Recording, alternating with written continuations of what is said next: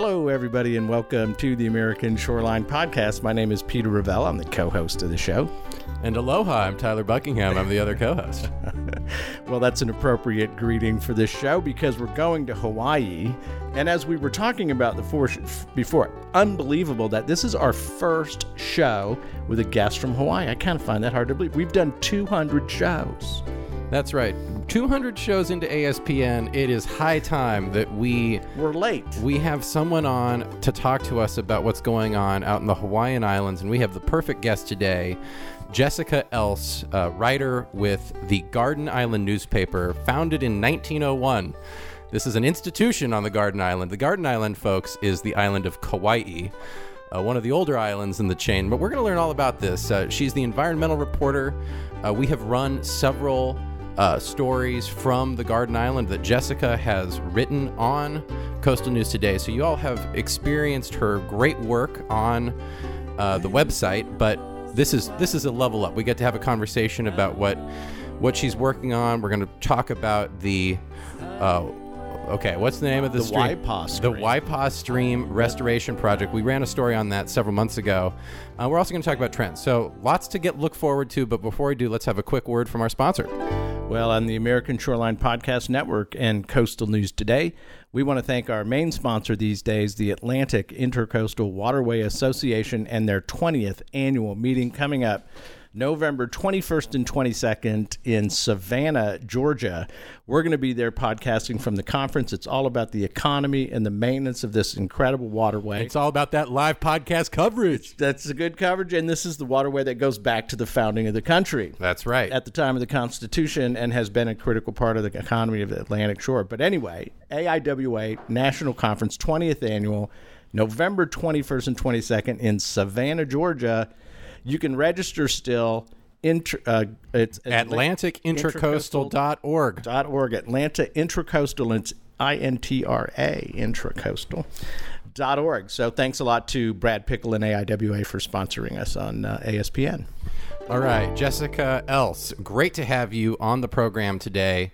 Let's start out as we usually do and learn a little bit more about you. Why don't you introduce yourself to the audience and tell us where you're from and how you became interested in environmental reporting and coastal issues? Well, aloha, Peter and Tyler.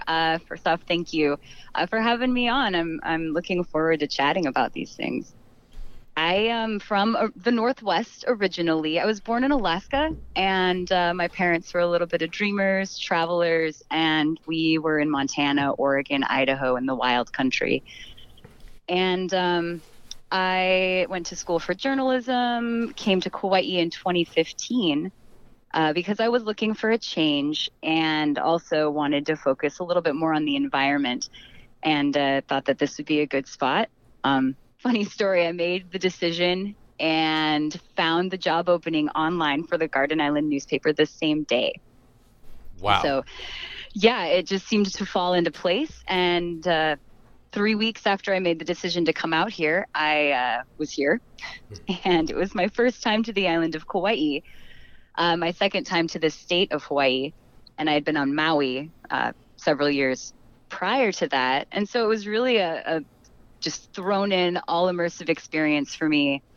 This is a very small paper, so it's all hands on deck, and you get to cross beats pretty often. And I did end up finding myself in that environmental beat pretty quickly after I moved here. And the learning curve was pretty steep, and I still have a lot left to learn, but I've been here for about 4.5 years, and still always amazed at the different systems and ecosystems that are at play out on this island. It's extraordinary. So many microcosms. It's fascinating. Our most coastal of states. The most, the thing that is probably, when people think of coastal America, Hawaii, it got to be at the top list. Florida, sure. It's an island state. Jersey, yeah. It's got Rhode Island tries to be an island state, it's not an island. What do they say? 113 miles of coastline on Kauai, and I think 63 of them, last count, were accessible.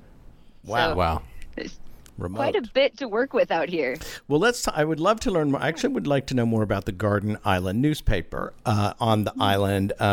Tell us about these. I love local press. Of course, we rely on your writing and your coverage on Coastal News Today when we aggregate news. We're always looking for great writers, and so it's been a real treat for us to follow this issue in the Garden Island newspaper. But tell us about this thing. When did it start? How big is the staff? What's the circulation? What's it like working there? Oh, it's a pretty small staff. There's right now 4 writers, and then we have a small staff of copy desk folks and some advertising folks that we all work together, one little building out here. And we're the only print daily publication on the island. And so we work together with Kong Radio, which is the one of the main radio stations out here, and get the news out. But it's dynamic. Every single day is different. And we still cross beats quite often, so it's a tight-knit staff that's working together. What a cool job. Turning daily stories. It's a dream job, Jessica. You've landed a dream damn job. Which it really is. I say that it's a pretty sweet gig. I think it is. And I'm mostly accustomed to your writing because of the environmental beat that you do, and its crossover to what we are interested in. But the quality is amazing, and you guys are really in the community, and that's what we're looking for, of course, Peter, when we're looking for the news is getting that local flavor, because oftentimes when it comes to coastal projects, environmental projects, the local politics, the local culture, all weigh in on what actually ends up happening, the decisions that are made. Or should happen. Yeah, absolutely. So that's all very interesting. I think we should actually go another step here. So we have the Garden Island newspaper. It's on the Garden Island, which is AKA Kauai. Tell us about Kauai. I do know that I believe it is the westernmost island in the chain. Yes. But tell our audience about Kauai. I'm sure a lot of us haven't been there. Well, it is the oldest inhabited of the islands. And like you said, it is the westmost part of the chain. I would say that it's maybe one of the more rural areas. So out here, there's a lot of ag, small neighborhoods. The community still, everybody knows their neighbor. There's a term out here called pauhana.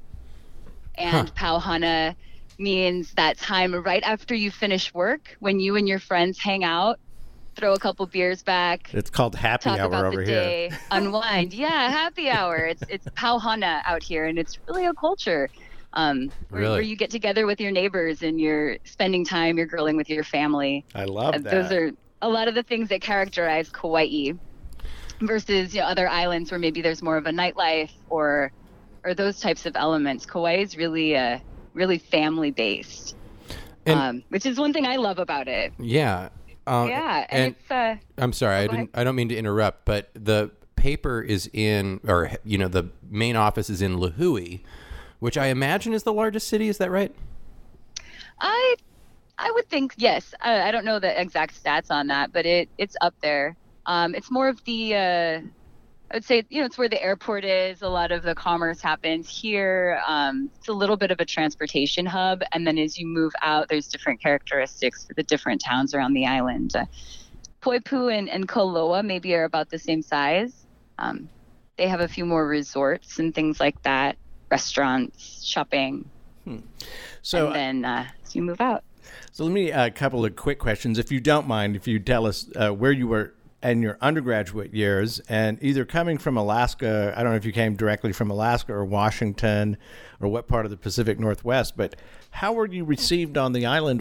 How did the local community react when you showed up? It's always a little bit of a time to break in, I think. Any small community, if you imagine that small town where everybody's super tight-knit, and the newcomers, people are highly curious. Right. And it takes a little while to earn trust and to break in. Once you do, it's been phenomenal working here ever since my first day. But on such a small island, I felt a little more in the spotlight, or a little more known as the new reporter on the island when I first got here. I can imagine. Everybody knew. Yeah. My background, I'm from a lot of small towns and grew up, like I said, a little bit more in the wild country. And so I was prepared for that and understood the dynamic. So I think I fit in pretty well because of that past and that history. Because I was in one of the towns that I graduated high school in was about 5,000. And so I kind of had an understanding of that as it was. But it is an interesting dynamic with the local folks that live here and the visitor industry that does so much for the economy. And, conversely, we have this over-tourism phrase that's popped up in the last few years, where even the Kauai Visitors Bureau is saying, hey, we're starting to reach capacity on visitors and maybe need to restructure in order to maintain this rural environment that we're wanting to keep on Kauai. Well, it is, known as the Garden Island. And, I was a part of that tourism industry when I was a kid. My family and I took, I think, 2 separate trips out to Poipu. Yes. Poipu, I believe, is on the, what is that? The southern tip, I guess, of the island. Yes. And I just remember it being, Jessica, just so damn beautiful.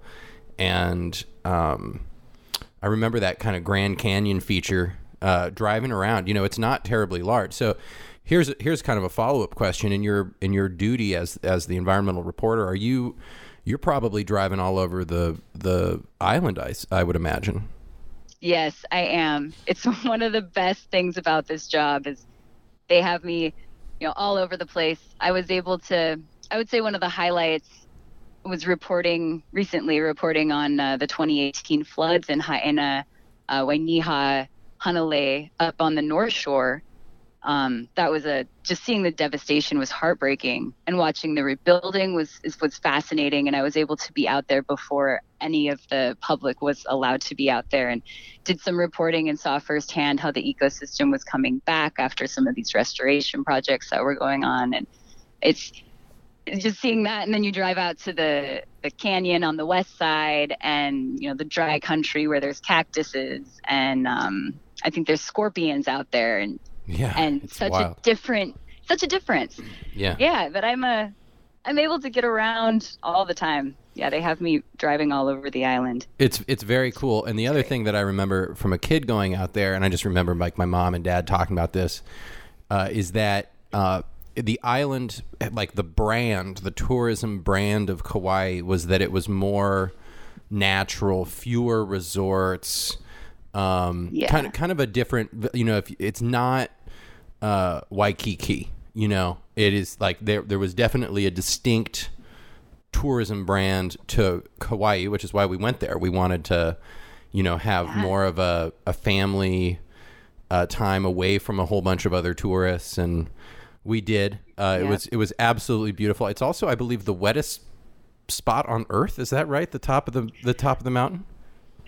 It has been holding that accolade for many years, and I don't remember if I think somebody has challenged that in the last couple of years. Climate change within will the world. hit you. But but it's been holding that. I can't remember if it's 400 and something inches that they get on top of the mountain Waialeale every year. But it is raining constantly up there. I can attest to that, or nearly constantly. Like I can see that from my house, that mountain, and it is always seems to be raining. Well, you have an amazing job. You work on an amazing island, and we wanted to talk with you a little bit about some of the stories you've been following, specifically this Waipa stream restoration project. Why don't you just start from the top and tell us about the stream itself and what the area is like and what this project is? Well, sure. Yeah, Waipa is up on the North Shore, a little bit past Hanalei, as you're driving around that one highway that connects all of the towns on Kauai. It's Kuhio Highway. So you get to the top and you hit Waipa, and the Waipa itself is an ahupua'a, which is like an ancient system of watershed management that was based on natural systems and land divisions. So if you picture Kauai as a pizza, and that center of the pizza is the mountains, and the outside edge is the ocean, and then you have all the little pizza slices, those are the different ahupua'as on Kauai. And it's Hawaii-wide that they had this system of land management. And so usually it was managed from the mountains to the ocean. And, they had the mountains had the trees for their canoes and house building. And then they did agriculture and wetlands in the sort of lower lying or central areas. And then down at the coast, they had their fish ponds and their, all of the seafood areas, the reef restoration and everything. And they cared for it all as one unit. And the Waipa stream goes down the middle of the Waipa watershed, essentially. And it's about 1,600 acres. Okay, let me ask you, how many pizza slices does the river? Let's see. Well, the island itself, that river is in one pizza slice. Okay, that's what I want to know. Yeah. And then the island itself, I don't know exactly how many. Every time I count them, it seems like another one pops up that I didn't know about. And these are ancient? These are features that were engineered by the, do you call them native Hawaiians or ancient Hawaiians? Like, what's the... Yeah, the native Hawaiians, the ancient Hawaiians that were here, the Polynesians that had come over with their canoe plants and all of those. They discovered the island. They were one of the groups that discovered the islands, and they started populating it. Yep, they peopled it. And then as time went on, these systems were created in order. It's basically watershed management. Yeah. And so they just took the islands and kind of whoever lived in that ahupua'a or watershed took care of those resources and then lived off of those resources as well. Wow. So if you lived in the Waipa watershed, you would go to kind of the reefs and the water within that to get your dinner if you were fishing for it, etc. So I'm very interested in this. Thank you very much for this kind of historical background and understanding of this.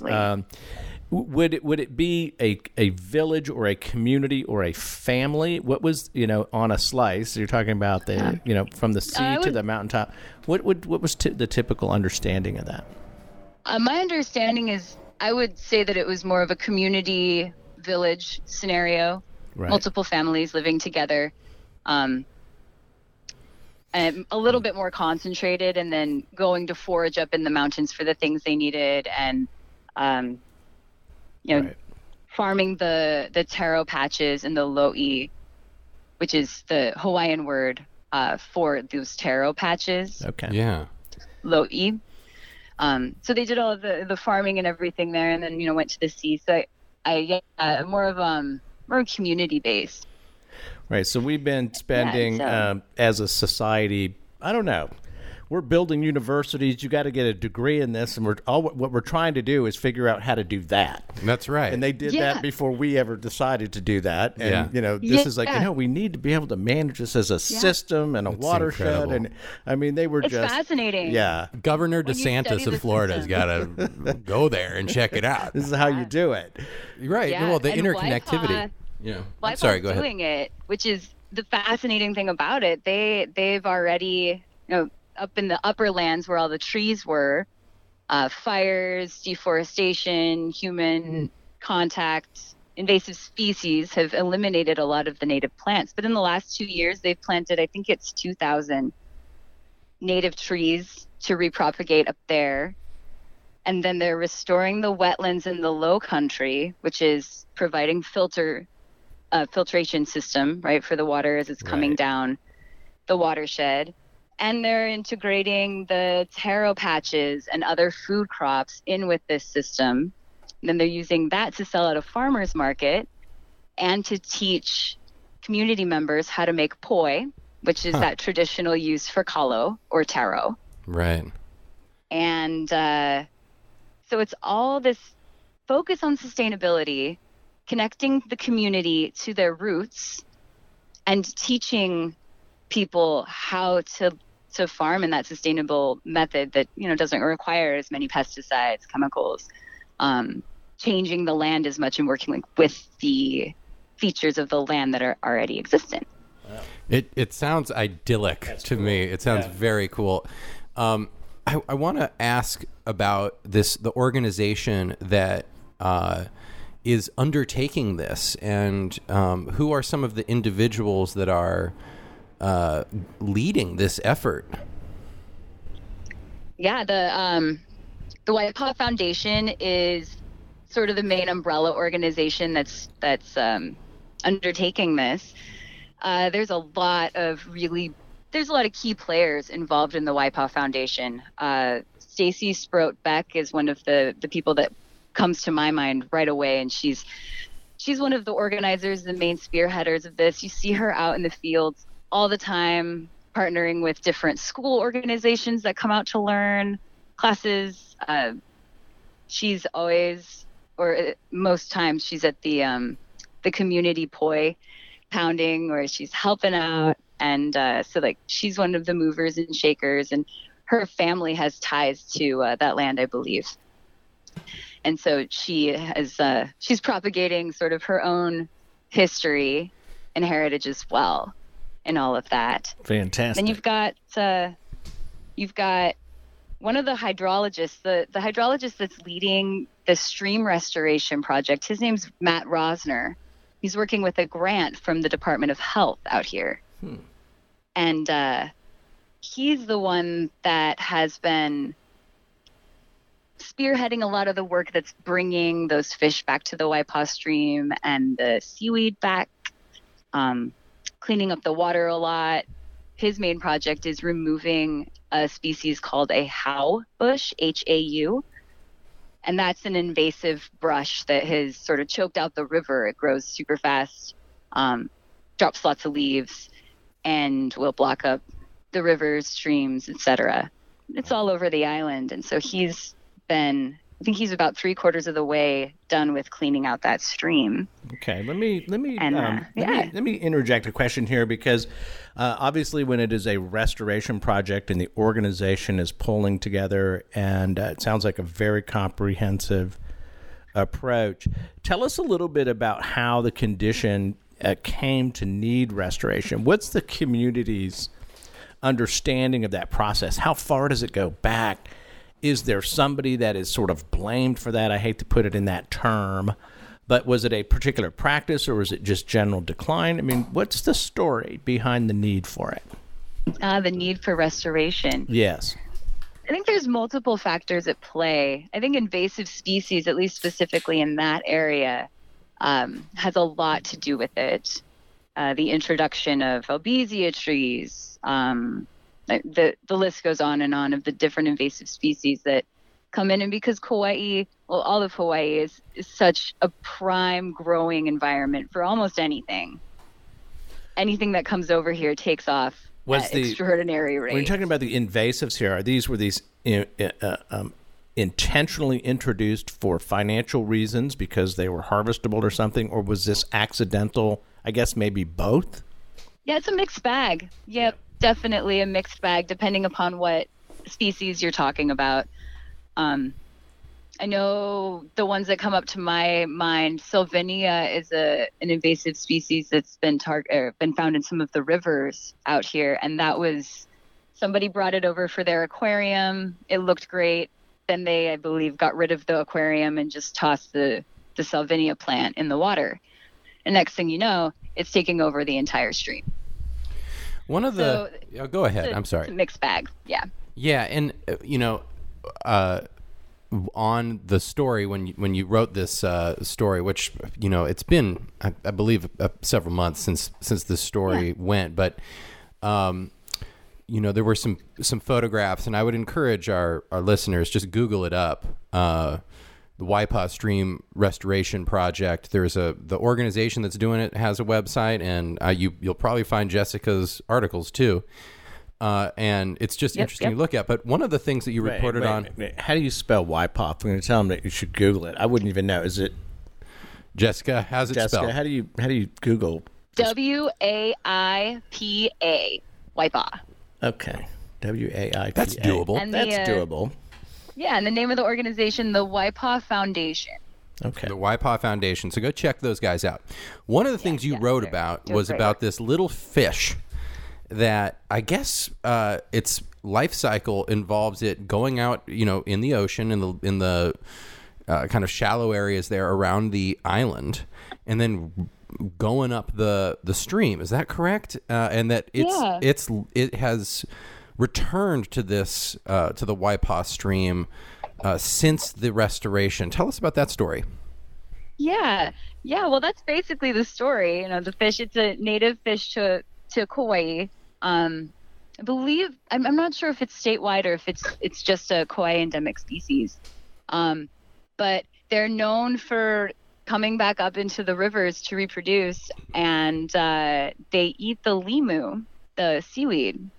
That's the newest theory. I believe I was talking with Matt about it, and he said that clearing the how bush has introduced more sunlight into the rivers, which is helping those species that these fish feed on come back. And so the fish are coming back. And then, of course, that's a food source for the guys that live in the Ahupua'a. And the Ahupua'a is it's the pizza slice.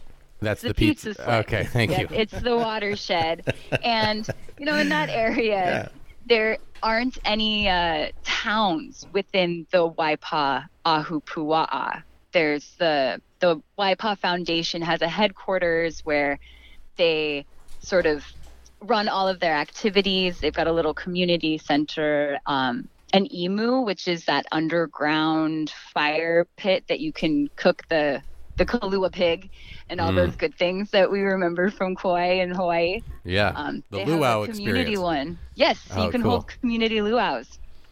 Wow. Out there. And so the population centers are a little bit further north and a little bit further south than Waipaw itself. But there are families that live all through there, and they like to gather right up in that Ahupua'a. Wow. And they're holding invasive species dinners, which is one of my favorite things they've been doing over the last couple of years, where they send community members out into the island to gather edible invasive species like the pigs and tilapia, java plums, etc. And then they throw a dinner, and the proceeds benefit the Waipaw Foundation. Fantastic. So you've mentioned a couple of restoration techniques here, the removal of the invasive species, particularly this one kind of bush that grows prolifically and drops leaves and shades the water and wrecks the food supply, all that kind of cool stuff. The haw, right? Haw, and then haw bush. Is that what it's called? Haw? How bush. How bush. We're trying, Jessica. And then you guys are doing great. What other techniques? So removal of invasives, and are they doing anything in the water hydrology, I guess reforestation? Tell us more about restoration techniques that they're trying to employ. Yeah, they are doing a lot more with the hydrology itself. Really, the main focus is getting that how bush out of the river and getting the stream unclogged. Okay. But also, in order to prevent that from taking back over, right? They're taking up this space with native plants and building the beginnings of a food forest out there. So they've got breadfruit and what are some of the other things? Avocados, papaya, mangoes. I can't remember if they have a mango tree, but I wouldn't be surprised. They definitely should. Yeah. Yeah. The coconuts. Right. What are some of the other canoe plants? They definitely have taro growing out there. So they're trying to build that, based on the permaculture ideas and that same sort of sustainable ecosystem. Yeah. Based form of agriculture. So they're planting those plants which will take up space. Okay. So the invasives can't get another foothold. And Yeah, they're pretty heavily watching for those invasives to keep them at bay. You know, one of the things that I'm thinking about as we learn about this is this balance that all coastal managers are trying to strike between the needs of the community, be they industrial, commercial, tourism, just residential, housing people, agricultural, furnishing food. And what really impresses me about this Waipaw stream and the whole pizza slice philosophy is that there's this, first of all, the whole concept is like the water is going to flow from the top of the mountain down. We're going to manage how it flows. So there's this like initial interconnectivity of the entire land space to the water, which I think is extremely elevated. You know, most of our watershed management doesn't work that way. It goes from one, you know, artificially drawn border basically to something else. I mean, this is, I think, much more reflective of the physics of what's happening on the island. But I think it's all, I mean, these compromises are happening. I mean, a food forest, the space is designed to be habitable and produce food in a way that's natural and does not degrade what's downstream of it. In fact, it's designed to improve that area so that you can harvest fish in a sustainable way further down. And man, I think that there's a lot to take away from that philosophy, and the fact that it's being done. Cool. It's being done. It sounds really great. Yep. Yeah, and it's amazing to watch, and it definitely, like, the fish are coming back. We're getting lots of positive signs that this is working, and I know that there's still a little bit more to do. They're not done over at Waipaw. They have more plans. They're working on the fish pond, which is a whole nother piece, a little bit closer to the coastal area, where the traditional Ahupua'a system watershed management practices used these ponds where they cultivated fish so they didn't have to go out and work as hard to find their food every day. Well, and aquaculture, so a lot of these are it's just like a refrigerator for fish, kind of. You know, they're alive in there and waiting, and they're right by the river mouths. And they're still not in Waipaw, but in a different area near Lihue, by the Hulaia River. They're still uncovering fish ponds that have been overtaken by this howbush. Wow. And they're trying a different organization completely is working on doing restoration over there. So there's little pockets all the way around Kauai where they're trying to bring back this Ahupua'a system of land management. It's a fascinating. That's really neat. You know, the rest of I think that Hawaii is unique. Hawaii, my understanding, was the last part of Earth. You know, the newest. Well, no, not the newest. It was the last part to be peopled. You know, like to be peopled. And I'm sure that excludes like Antarctica or whatever. But you know, the idea is that there were people basically all over the rest of the planet, and it took more time for the Polynesians to arrive in Hawaii because it's way the hell out there. Isolated. We're super remote out here. Yeah, so that no airplanes back then. No airplanes back then. GPS. You had to be very skilled. So it's interesting that it seems that these traditions of management come out of the native tradition. That's accurate, yeah. And that is and that this seems to be, at least in this example, I mean, obviously we are running stories about the more conventional gray infrastructure that they're looking at in Honolulu right now. Right. So yeah, it's a mixed bag, definitely. Like it's all happening. Right. So it's not as though this is the official state stance on adaptation or anything, but I do think that there is a bit of an advantage that Hawaii and Hawaiians have in that they have this history and culture there, and also it's when you talk about say, the Delaware, peninsula there in Maryland, the Eastern Shore, that region, it would be harder to go back in time and find a land management system, I think. Yeah, no, I think you're know what right. I mean? Like this exists. It's almost a little.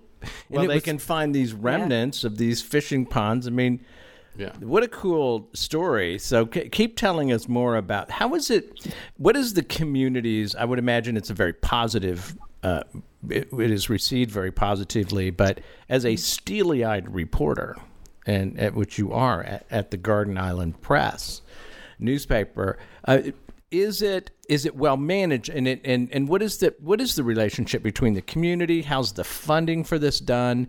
It sounds really like it's gone quite well. I would say right now there's a lot of pockets of projects, different nonprofits that are working. And in some ways, they could connect a lot better than they are right now. And, they're starting to form those connections. But it's definitely specific pockets of the island. And I know that it definitely it extends to other islands as well, where people are really focused on their place and where they're at right now, what they can do in their ahupua'a. And so it's very place-based is a word that people throw around a lot, where you're in your zone and it's a little bit siloed. So I think that there's definitely opportunity for people to start working together a little more and spread this message even further. The community itself is so supportive. A lot of the guys out here are farmers. They're wanting to get better return on their crops and have to spend less money on, things like invasive species removal, and seeing how they can integrate these kind of practices in what they're doing, and then selling at local farmers markets, which are huge out here. It's definitely a win for everybody. I don't hear very much negative chatter about it. That is really great. So we've got this one watershed, Ahupua'a. Am I close? Yeah, yep, you did it. Close. And how many others are there on the island? And is there you kind of talked about the pockets of this thing, but is this approach being applied in other watersheds that, as you said, this is about being your sense of place and being place-based approaches on the other side of the mountain? Anybody over there doing anything? Yeah, there's, as far as I know, in most of the ahupua'as, there is some spark of this happening. There's some sort of restoration going on, whether it's, the bogs and the wetlands that are up in the Alakai Swamp and some of the more highland wetlands and bogs that have endemic species and things like that. They cross various ahupua'as, but there's organizations like the Nature Conservancy that's targeting one of the bogs, fencing it off from invasive pigs and goats and other things, and helping replant some native species so that it can continue to be that filtration system and like water retention system for the watershed. Okay. So there's definitely, little projects are going on all over the place that target specific aspects of the Ahupua'a management system. Okay, so for the Waipa Stream Restoration Project, it sounds like it's going great. Really, and we will continue to, when we see them, to put your coverage, excerpts on the website that will take people to your newspaper website to read what you're up to. Well, thanks. Yeah, we're going to definitely keep a finger on that pulse. Yeah, and it's relevant really to Florida and river systems that are all around the United States, and efforts to, the Chesapeake Bay Restoration Strategy is a watershed-based strategy completely. I mean, it's a nutrient management that extends way inland. This is not the techniques and especially the community commitments all matter, whether they're in Hawaii or in Maryland or in Virginia or whatever, Florida. But let's take a step back. You've been there about 4.5. I think you said you got there in 2015. And 2015, yeah. 2015, and been the environmental reporter for that, I guess, the duration. Go up to 30,000 feet and tell us about the island, its environmental condition, and some of the other issues that the community is contending with in its environmental health. I mean, give us a broader understanding. All right. Well, yeah, let's pull back the picture just a little bit. Where shall I start? Well, Kauai, we know we've got the mountains, sea cliffs. The Nepali is stunning. Everybody loves Kauai because there's really a shoreline for everybody. We can start there at shorelines. Yeah, let's start there. Yeah, you guys are shoreline based over here. That's right. That's our focus. The American Shoreline Podcast Wait, I think Network. she said 575 miles and only 63 accessible something. I can't remember the specifics. That was an amazing... 113 miles is what my calculations have shown, and then 63 of them approximately accessible. So, okay. And it's a lot. It's a mixed bag, definitely, for the beaches. You can get kind of lost in whatever paradise you choose, whether it's like the mountain adventures, etc., the nice beaches, and then you've got your endangered and endemic plants and animals, like the monk seals, endangered seabirds. My personal favorite is this little carnivorous sundew plant. Ooh. But it's endemic to Kauai. It's called the Mikinalo plant. And it's bright green with these sort of pink tentacles that excrete this glue that traps and then digests insects. And it's found only in the Alakai Swamp. So wow. The bogs, highland bogs of Kauai. So my point is that there's a lot of sensitive ecosystems, animals, plants, and the interplay between them is sensitive. So you have all of these elements, and things like that are getting thrown off. That's why we have to have these restoration projects. So that's that piece of it. Okay. Then we also have shoreline erosion. They're talking about sea level rise reaching, what was the prediction, 3.2 feet by the end of the century of sea level rise? Yeah, there's a wide range. That sounds about right. Yeah. Yeah. Hawaii developed, the state, in partnership with a few other organizations, developed this online sea level rise viewer that predicts what's going to happen once we reach that 3.2 and in between. So you can actually go online and move the little device that says, 1.1 level of feet of sea level rise, et cetera, and see what happens. And they're showing the potential of even at a foot of sea level rise, Kuhio Highway being underwater at some points. Ooh. So the county's really looking at, and they have vulnerability assessments out with the UH College, University of Hawaii. Right.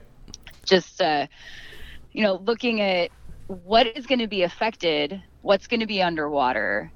Obviously, parts of the highway, businesses are going to be within the next at least century, potentially sooner. And what are the mitigations, the steps we need to take now? So I think it's kind of neat that they're doing these little touch bases with the community, asking them their input on it and their insight on it. It's part of an overall strategy. What a great beat! So that's really interesting to me because they need to know from the people that have lived there for a really long time what's going to happen. Of course, what happens when it floods.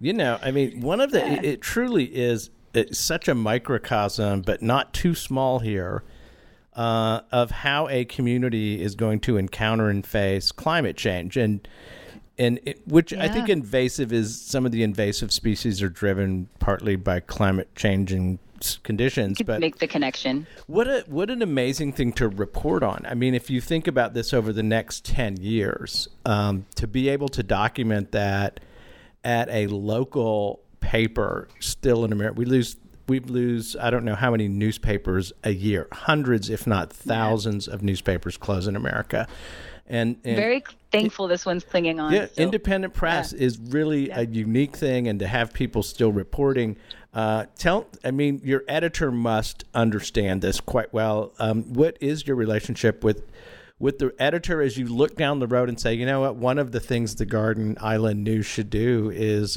tell the story of this island and this transformation we're about to go through? Mm-hmm. Yeah, he's on board 100%. And he, I've been reporting on it long enough now that he really lets me pick and choose what I want to write and what I want to report on. Definitely gives me the reins to go out and explore on my own and try to find these great stories of how we're not only looking to the past to try to develop something sustainable now, but also looking to the future in order to keep something sustainable for the future. And, we have a lot of other things going on the island that he has to pay attention to as well. So he really gives me the reins and he relies on me a lot to be able to tell that story, which I appreciate. Gives me that freedom. Definitely. But he keeps his finger on the pulse of a lot of things. Sure. And yeah. It's evident in your work that he does that. And, I got to say, it makes sense that there would be that focus because you're on an island and sustainability is pretty essential. It's super important. We have nowhere to go. That's right. We have to preserve what we have on this island. And, I even feel blessed to be able to say the word we and to be included in this type of a, well, you've definitely earned fascinating. it. You've definitely earned it as a resident since 2015. I know that, quite a few people every year attempt to move to Hawaii. Yes. And they can't get over the island nature of it.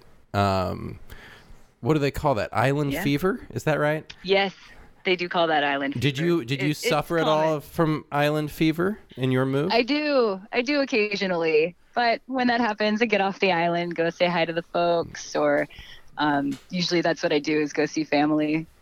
But it's definitely it's an aspect to it, especially, I don't know, for me, growing up exploring so much and having those wide open spaces, it was a huge change coming to Kauai, where it is a little bit, it's smaller. You only have certain amount of space that you can roam. And so we island hop a lot, jump over to Oahu or for shopping a lot of times, or to the Big Island to go check out the national parks out there. People are jumping around all the time, and I think that is a direct result of island fever.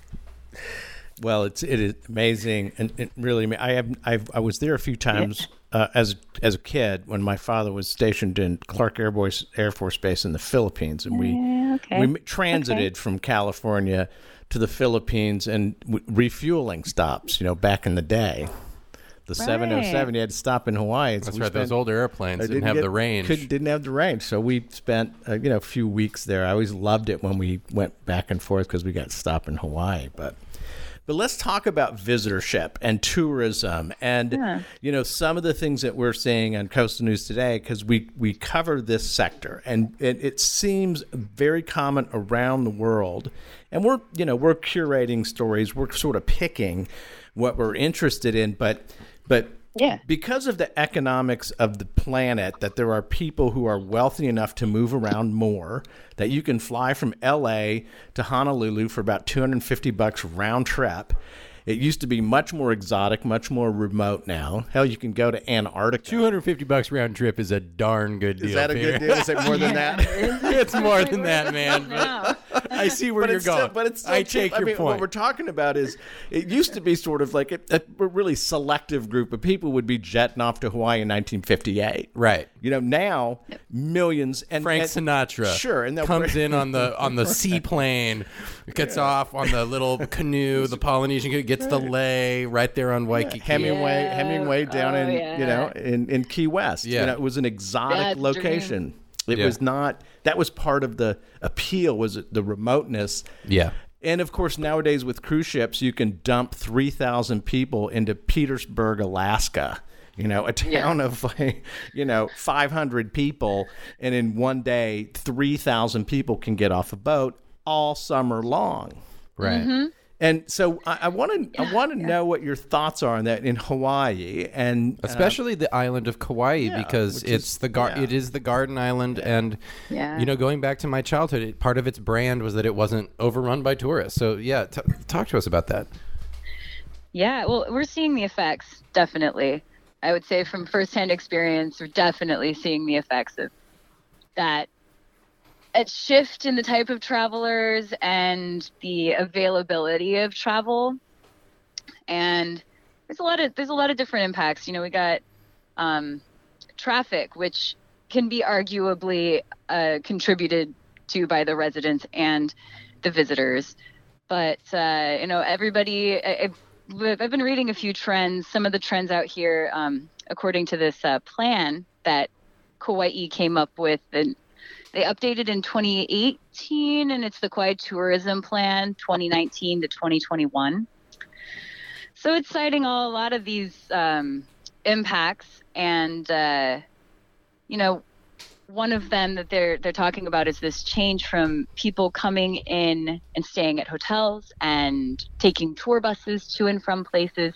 Right. They're staying at more of a like Airbnb style places, getting their own cars, going on their own adventures without the guides as much. Right. So you end up so that is losing part of one of the reasons you want visitors is to support the local economy and local jobs. So if you need hotels and you need people to work at the hotels and work at the restaurants and run the tours, and then suddenly this peer-to-peer economy developing, and it's really powerful all around the American shoreline. It's a huge deal. Yeah, this is a trend we're following everywhere. Yeah. Everywhere. And it changes the economics of the communities. It changes the development style, like out on the Outer Banks of North Carolina, where they're building 10,000 square foot houses with 12 rooms, because you can Airbnb that thing for $10,000 a week. I mean, it's driven the design of structures. It's changed the damn beachfront. Yeah. Everything. Yeah. Yep. The characteristic of the community is that's one big thing that people out here are super worried about, because, a lot of people, especially longtime residents here, compare what's going on now to Hurricane Iniki, which happened in 92, I believe. Really? And it's a hurricane that came right over the top of Kauai and parked and just stripped the island. And it was a really long recovery process, and a lot of people left the island at that point. I don't even know the exact numbers, but the population went down.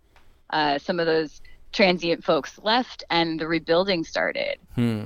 And it is, the character, they're wanting to preserve that character, that know your neighbors. Okay, so character. let's talk about that, because I think that is incredibly important and insightful, that people see this, the truth of this, because it's true. What you're saying is, I believe, is quite correct.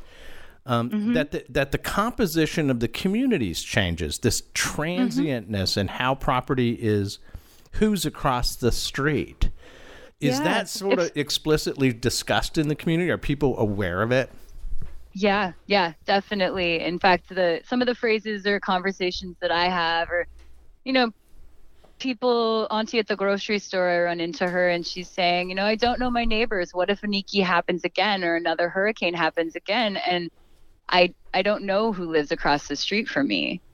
And before we would have had an action plan, we would have been working together. And I don't know if that's the case because I don't know these people.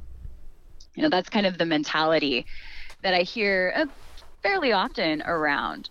And there's lots of plans, and they don't want to kill the visitor industry completely. No. They want to keep it within those visitor designated areas and keep those communities, like their character, the way that it has been.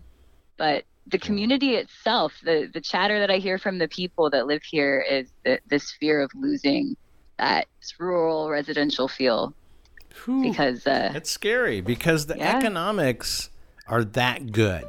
This show is also brought to you by the DHI Group. DHI are the first people you should call when you have a tough challenge to solve in a water environment, be it a river, a reservoir, an ocean, a coastline, or within a city or a factory. Their knowledge of water environments is second to none. It represents 50 years of dedicated research and real-life experiences from more than 140 countries. They strive to make their knowledge globally accessible to clients and partners by channeling it through local teams and unique software. You should check them out. We've got advertisements on coastalnewstoday.com. We've been profiling them in the Daily Blast email, but go to dhigroup.com to learn more. I mean, this is what I read about is if you buy a beach house in some remote barrier island around the U.S. shoreline, or not even remote, and you have a mortgage of $2,000 or $3,000 a month, which is completely unrealistic for. Well, it depends on where you are. Depends on where you are. You can maybe buy a house for a couple $100,000, you know.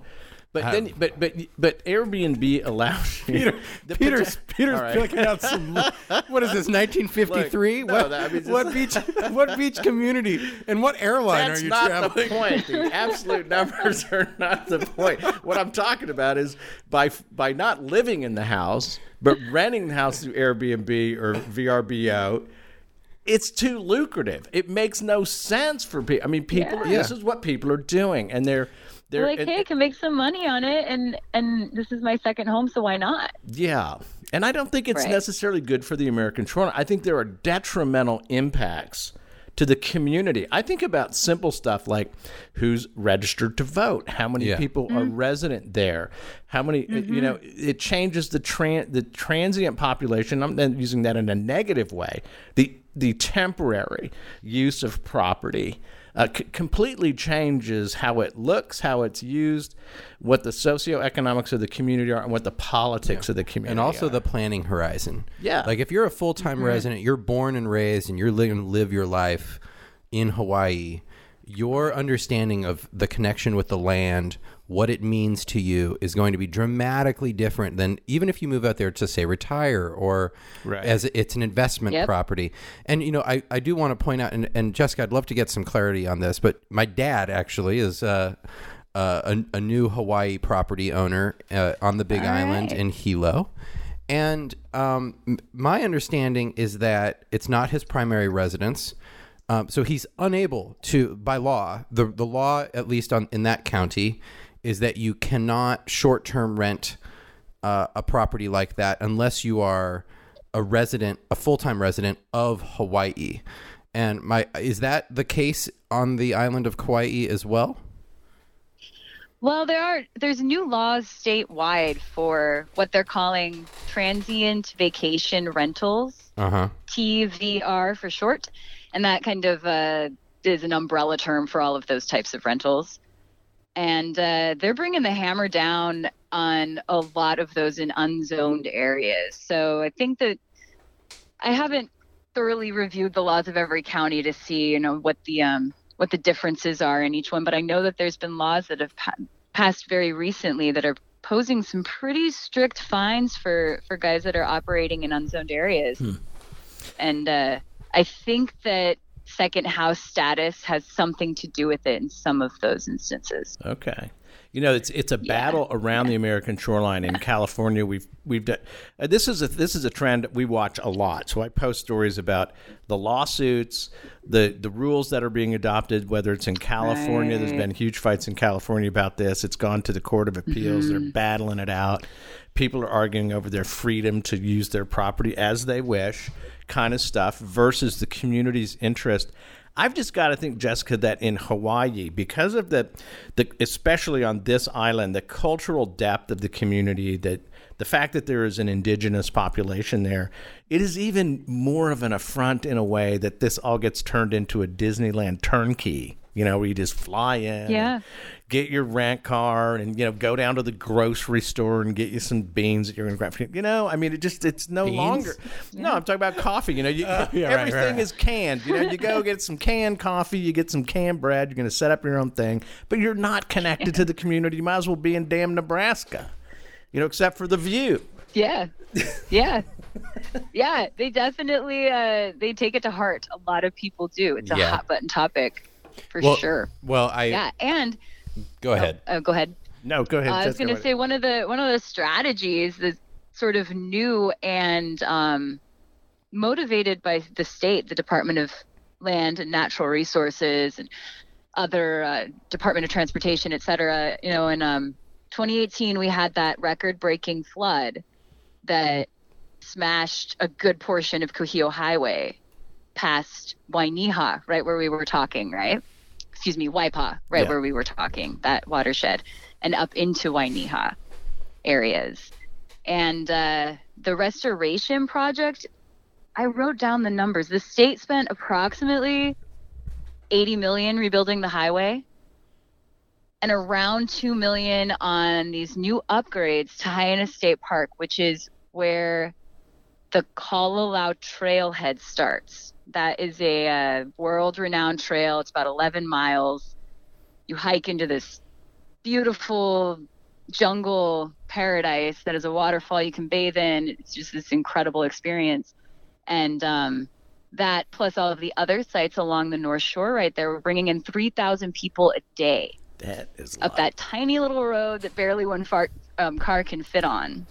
Ugh. And road improvements are such a mixed bag on the coast, and this is the big fight over the Mid-Karatuck Bridge. I forget the name. It crosses the bay. That get greater vehicle access out onto the Outer Banks. Right. And the argument, this is Orrin Pilkey's point, is who's a development guy who works on activist development policies, is a member of the National Academy of Sciences, writes about this a lot. And he's very much opposed because of when you do that, like this highway upgrade, the fact that you could go from 3,000 people a day, which is a lot of people on a trailhead. I mean, my God. Well, to a greater capacity, you're like, man, can it handle that? Yeah. Well, and what they're actually doing is some of the upgrades they made to this Hyena State Park is they put in a new parking lot that limits those visitor numbers to 900 a day. That's good. So they're backing it down, dialing it back. Yeah, by quite a bit backing it down. They installed a new shuttle system, a little bit of a cost at the gate. So you have to pay. You have to register early online to park your car if you're out of state. And you have to get these passes to hike along the Kalalau Trail. So that's really limiting and kind of funneling all of the people that want to hang out there. Well, I'm for it. I love it. And it's the first one that I believe is operating in the state that specific way. So I think the state's really looking at Hyena to see how it goes. They opened in June. Yeah. Huh. Well, it's interesting because, the famous beach that we've been covering, Tyler, kind of like the beach from the movie. The Beach. Bora Bora. It's in, I think, is it Bora Bora? It's in Indonesia. Vietnam. It's in Indonesia. It's in Thailand, Indonesia. It's that neck of the woods. Damn it. I'm drawing a blank. And incredibly famous, made famous by the movie, was inundated with tourism and boats, and the reef was really damaged. There was no infrastructure. There were no water, wastewater, anything. So you could imagine a very popular place that people are jetting into. The country, they banned all access for it, and they just extended the ban. I was hearing about that. Yeah, I mean, this is the thing that coastal communities, I think, around the country, especially ones like where you are, where we're not talking Waikiki. Hell, dump another 3,000 people off the boat in Waikiki. Nobody cares. There's more people to go to the bar. Right. But you go here where it's a natural area, and it makes a difference, and you've got to manage it. Yeah, a huge difference. I mean, that whole area was closed to the public for, I think, roughly 16 months. And in that amount of time, there were reports. I know we reported on it, and I think Hawaii News Now did too, a couple different agencies, about the ecosystem coming back up there, more fish. They have a whole, what did they call the Hyena subsistence-based fishery going on up there, which is a partnership with the community and them managing their own fishery. And so that was just even boosted more by this 16-month closure, where really it was just the guys that lived up there, the families that lived up there, that had access to that. Wow. And then a few workers and randoms that were coming through. So yeah, you saw it in just a few months. You could see the difference when you stopped that much activity from happening up there. Well, I want to say this is Tyler's been working on a show that I'm really looking forward to, and I don't want to change the subject, Tyler, but go ahead. But the podcast that you're working on developing on coastal tourism is sort of focused on this particular thing. Correct. Yeah. We're going to be launching a new podcast soon. I'm gonna skip out on a lot of the details, but this is going to be about the actual professional class, management class of folks that work on this very issue of destination management. And this involves trying to strike that balance between, it's not just tourism and the number of tourists. It's a lot. It's much more complex. What type of tourist is it? Yep. What are they doing? What are their interests? Where are they going to stay? What in some communities it might be what sort of carbon footprint are they bringing, or what will the impacts be to the local economy and to the environment? And it's just it's a more all-encompassing way of understanding tourism. And we're really excited to launch it. It'll be coming to our audience in the coming, I'm going to say, couple months. You can look forward to this. Yeah. But it's that'll be a good thing. We just have to cover it. Jessica, I want to circle back. I just think we have to just ask you while we have you on, what are some of the, aside from tourism and these restoration projects and adaptation to sea level rise, what are some other trends that you're seeing, environmental trends that you're seeing in the community that people are talking about? I think, a big one is that coral bleaching that's coming up, currently happening with the marine heat wave that's coming through. And all eyes are on the ocean in a lot of circles because of, I think they've reported, there's a website you can go on where citizen scientists are reporting where they're observing bleaching, and other organizations and independent scientists are getting on board too. And it's been reported all around the every main Hawaiian island so far. So there's a lot of people keeping an eye on that, looking at the research the University of Hawaii and its affiliates are doing on genetics and different types of coral and how they react to things like black band and all of those type of things. So you have that piece going on. And I think another big one that has to do with shorelines and the marine ecosystems is plastics. Right. Plastic on the beach. We're still seeing, I have personally, since being here, picked up wreckage and bits of plastic that came from the Japanese tsunami in 2011. Wow. It's still coming on to the shorelines out here. Incredible. And there's some stuff like I found some, turned out to be a sign, like a road marker sign. I thought it for a minute when I found out, I saw it and I thought maybe it was a grave marker the way that it was. But you could trace you could trace it to where it came from. Yeah. I had a couple of contacts that were able to trace it back, and not the exact location or anything like that, but they were able to tell me what it was, so I was comfortable keeping it. What about one of the issues we hear about? We have that about over here on the mainland is the sunscreen discussion. Yes. Is that a topic in Hawaii? Tell us about that. Definitely, that's been a topic that it picked up steam probably last year, the year before, and has been a topic of conversation before that. The oxybenzone ban that we all know about happened. What was that, last year? I think. And I don't think we all know about it. That one. I think we should. We did do a pod on this, but for background, explain what's happened there. Let me bring you up to speed. Yeah, Hawaii banned the use of oxybenzone, which is a specific chemical within the recipe of most sunscreens that has been shown to impact coral reefs in a negative way. So it's harming the coral reefs.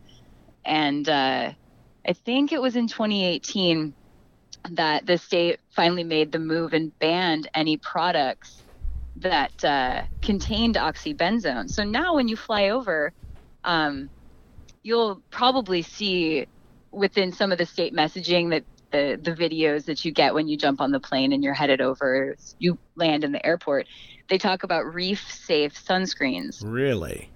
And those are just sunscreens that don't have oxybenzone in them. And honestly, almost every major sunscreen company that I've seen is starting to put these out. So you can, the orange bottle that's got the sport on it. I can't remember the name that's of the brand. Sunsport. No, is it Sunsport? Yeah. Might I think be you're right, Sunsport. Peter. I think it's Coppertone. You got Sunsport. You got orange Coppertone. You bottle. got banana. What's the banana Yeah. one? Those are the three All those big ones. guys have reef-safe sunscreens now that just don't have oxybenzone in them.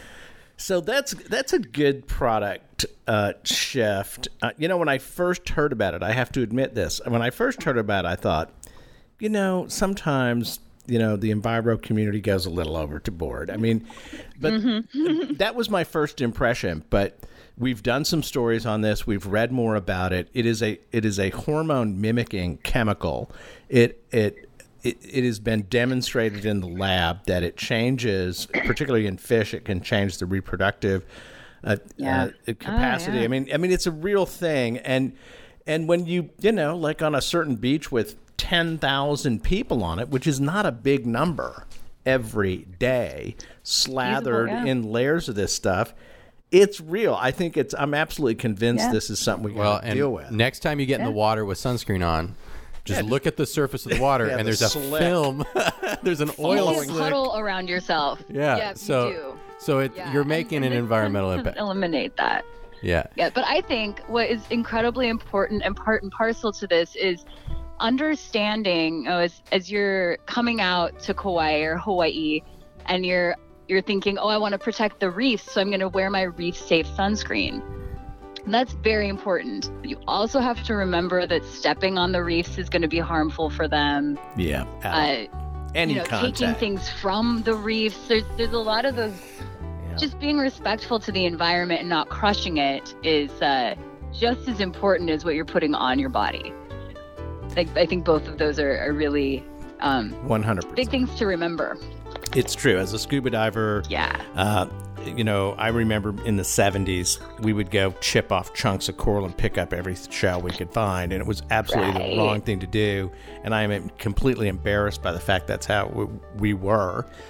And it's... But you guys weren't the only ones, and aren't still happening now.